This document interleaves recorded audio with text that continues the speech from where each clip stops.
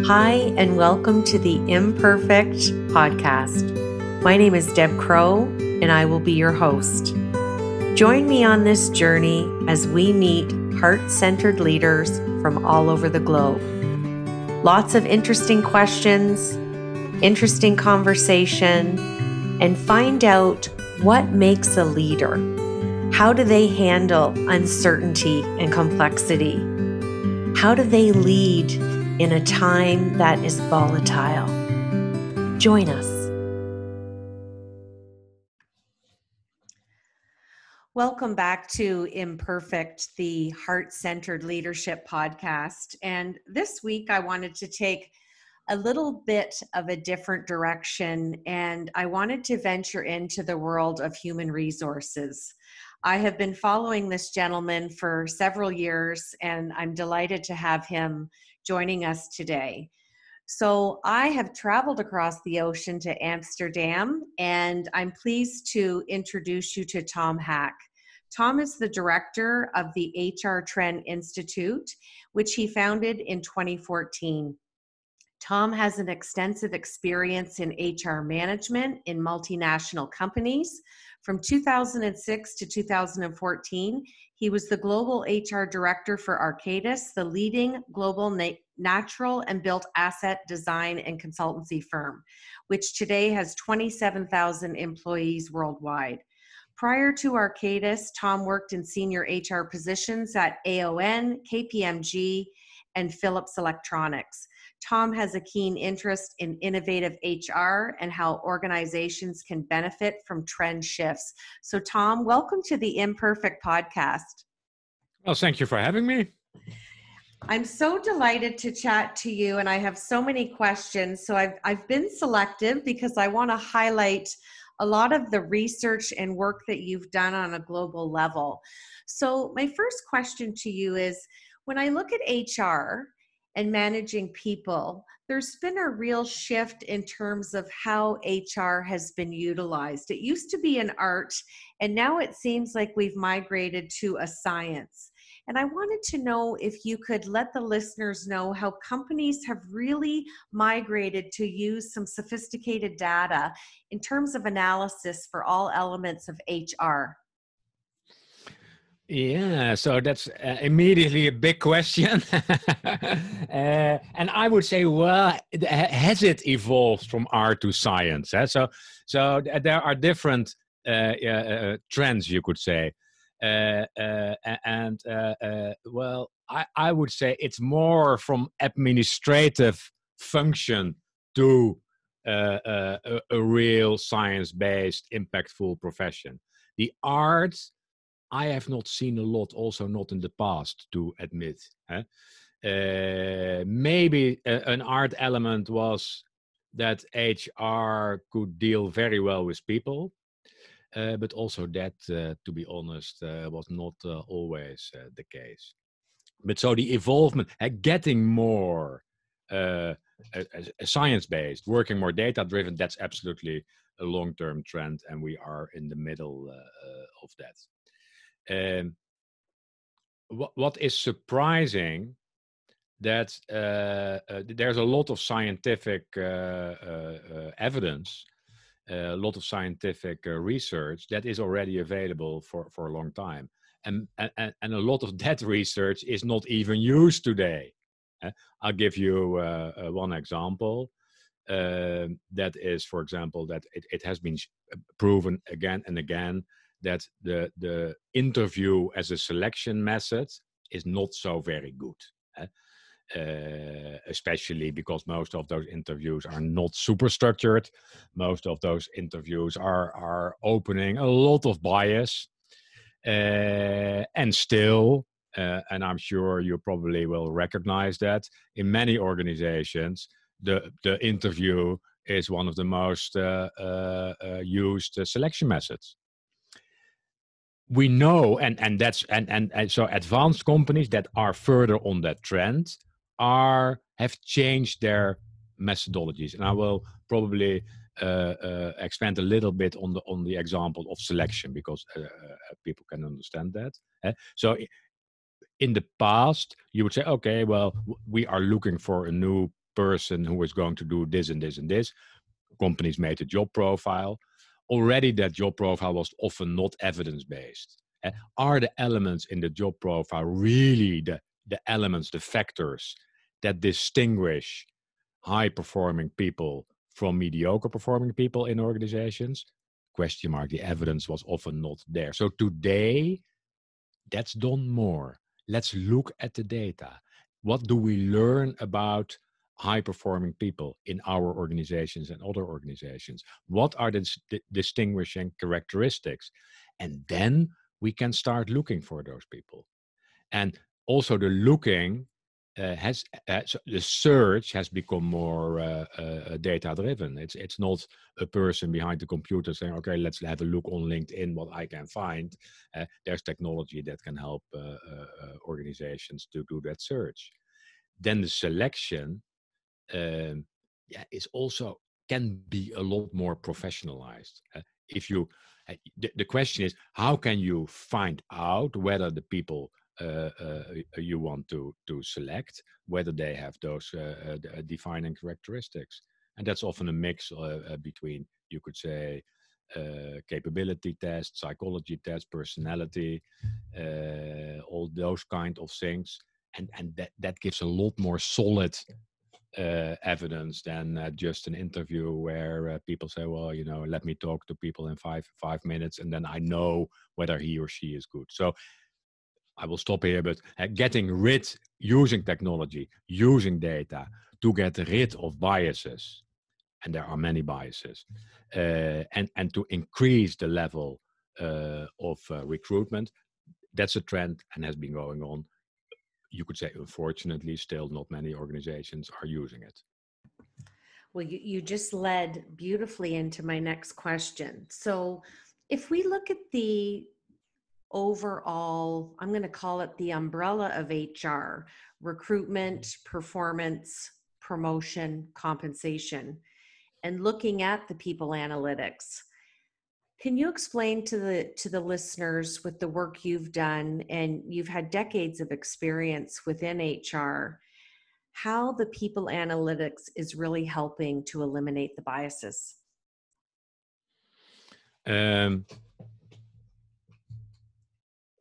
Well, it's easier. It's easiest again to go back to the recruitment example, and I will give another example in a minute. But I don't know how it is in the US, but in the Netherlands, for example, people from minorities, people who are non-Dutch, have a lot more difficulty on the labor market. That's not because they are not qualified, but because there's a lot of bias. If you have a specific name, specific names are never invited for interviews. If you have a certain look, the chances that you are invited for interviews are diminishing. If you are, there is research that there's a company in Sweden that did research on their whole, not only the selection process, but the way they dealt in that case with women in the organization. They meticulously measured a lot of things, and not only, you could say, the lag indicator. What you always hear is, how many people do we have? How many females? How many women do we have in senior positions? That's a lag indicator. Measuring that, is in a sense not very helpful because you are far too late. They measured a lot of things. And then, for example, they found out that interviews between a male selector, so the male recruiter, and a male candidate, if you compare that between an interview between a male recruiter and a female candidate, the length of the interviews with male candidates were on average in that organization about 15 minutes longer. Why is that? And they looked also at the verbatim of the interviews, because men generally they feel a little bit more comfortable. The men talk a little bit about the typical men stuff, what have you, the archetypical men stuff, cars, football, but also where do you come from, where do you live, small talk for 15 minutes, and then in the interview. But the bias is already established in that 15 minutes, Because if you are also a supporter of my favorite football club, if you have studied at the same university where I've gone, if you look a little bit like, I think, well, this must be a good candidate. So the bias is already created in those 15 minutes. So there's a lot of data everywhere in that organization. There were these kind of differences. You can imagine if it's happening in the selection interviews, it was also happening in the performance reviews. Men, women, a little bit more cautious, and well, I better not do small talk because I don't want any issues. So I immediately start to give my feedback. And then if you have that data, if you have the analysis, then you can take action. For example, this is relatively easy. You say, well, let's hire more female recruiters. Let's structure the interviews a lot better. So it's 45 minutes interviews. These are the questions. No talk about football or other irrelevant things. We want to check whether people have the competencies we are looking for, whether they have the personality we are looking for. But so you can take a lot of measures, but organizations are often hesitating to do that. For example, it's clear that blind interviewing is a lot better than not blind interviewing. And blind interviewing is also then masking the voice. Because if you can hear my voice and my accent, you can detect a lot. Again, not relevant, but your bias is there immediately. So do blind interviews, but not many organizations are doing that. They say, well, it's important that we see the people, whether there's a good cultural fit, blah, blah, blah. Most of it is, you could say nonsense. So this is just one example, but so if you have the right data, if you ask the right questions. In this organization, the question was, what is happening? Why don't we get more, in this case, females in senior positions? Let's look at the data, what is happening. But you can ask many more questions, of course. So it's asking the right questions and then looking at the data that you have, or gathering new data if you don't have sufficient data, and then basing your interventions on the data and not only your gut feel. Well, the data doesn't lie, does it, Tom?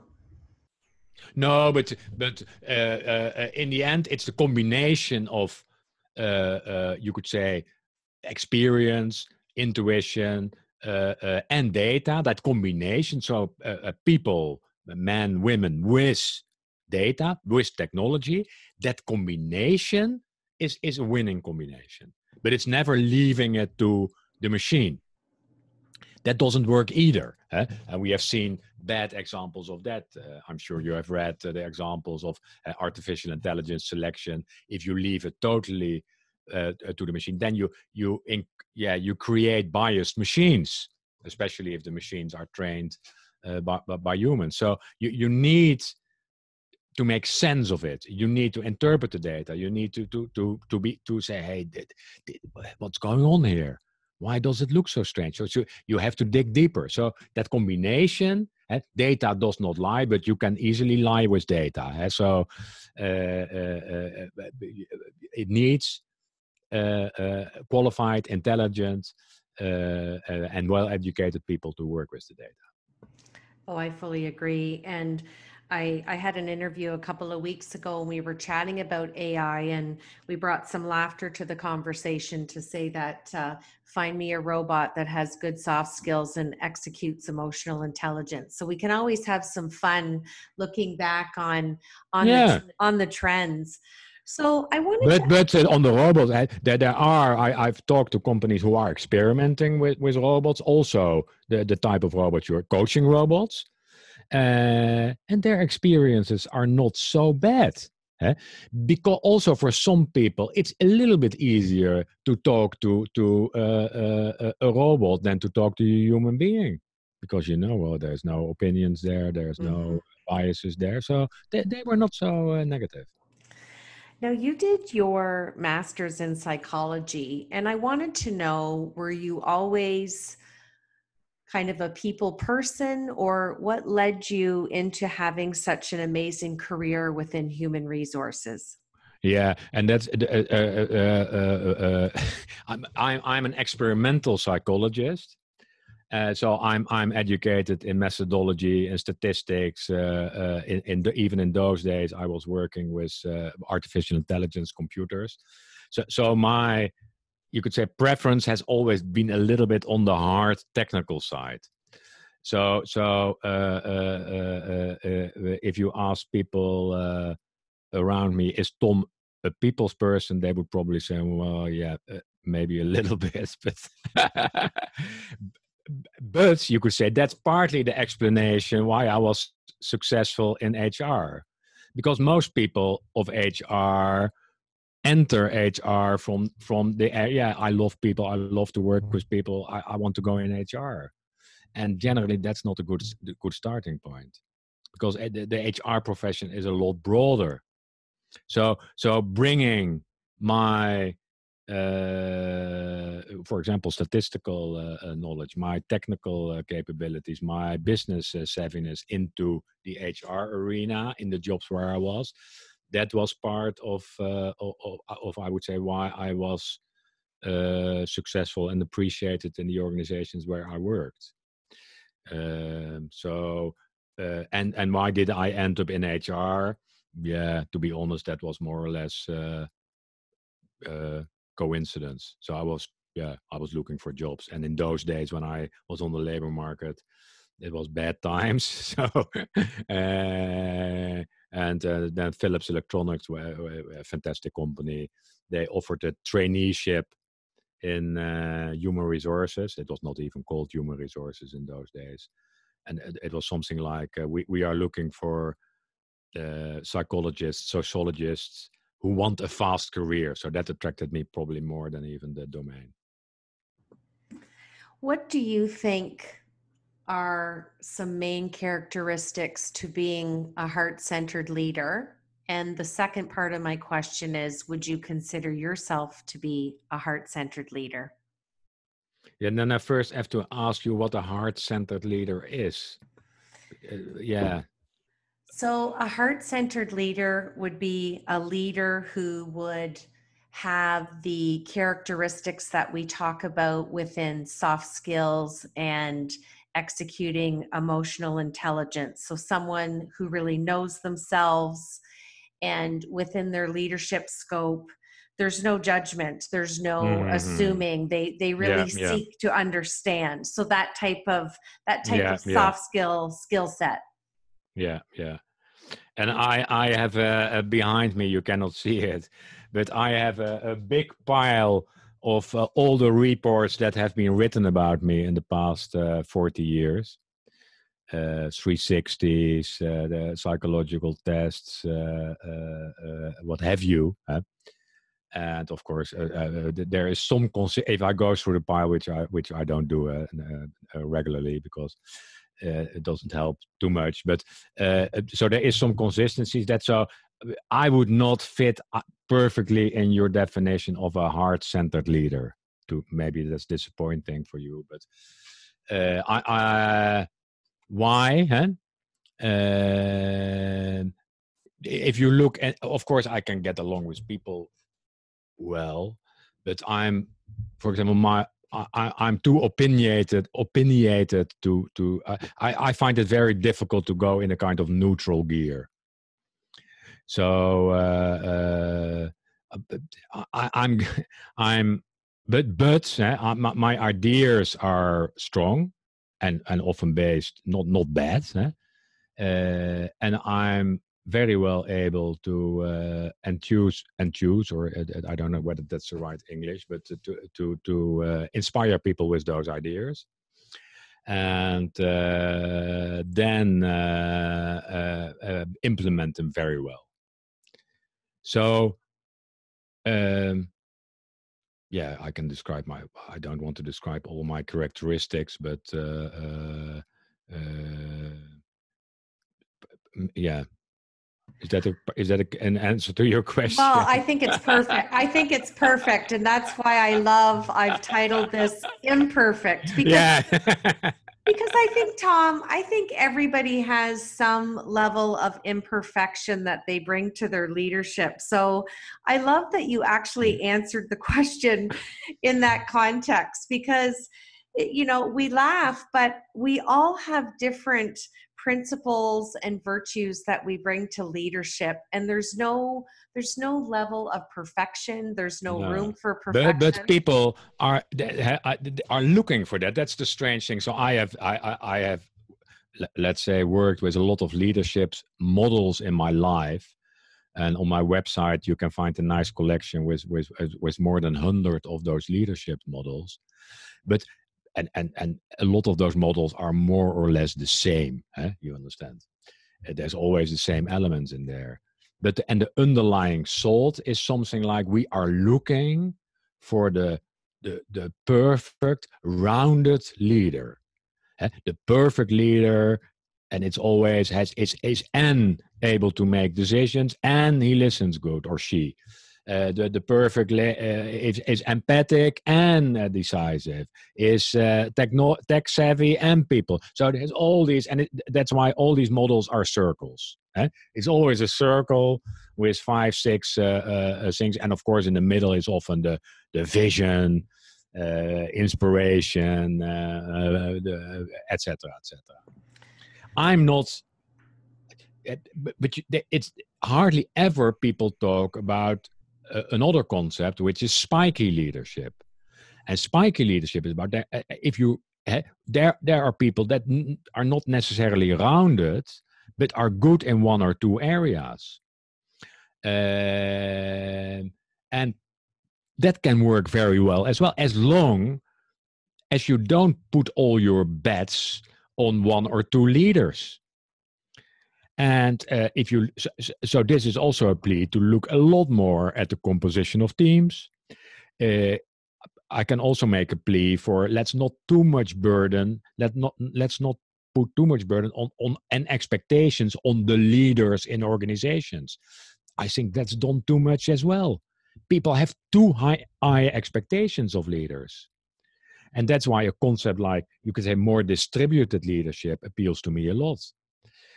We don't have to, in fact, our view on leadership is often very much determined by old-fashioned organizational views, where there's one leader at the top, and those are more the traditional hierarchical organizations. Most organizations are no longer like that.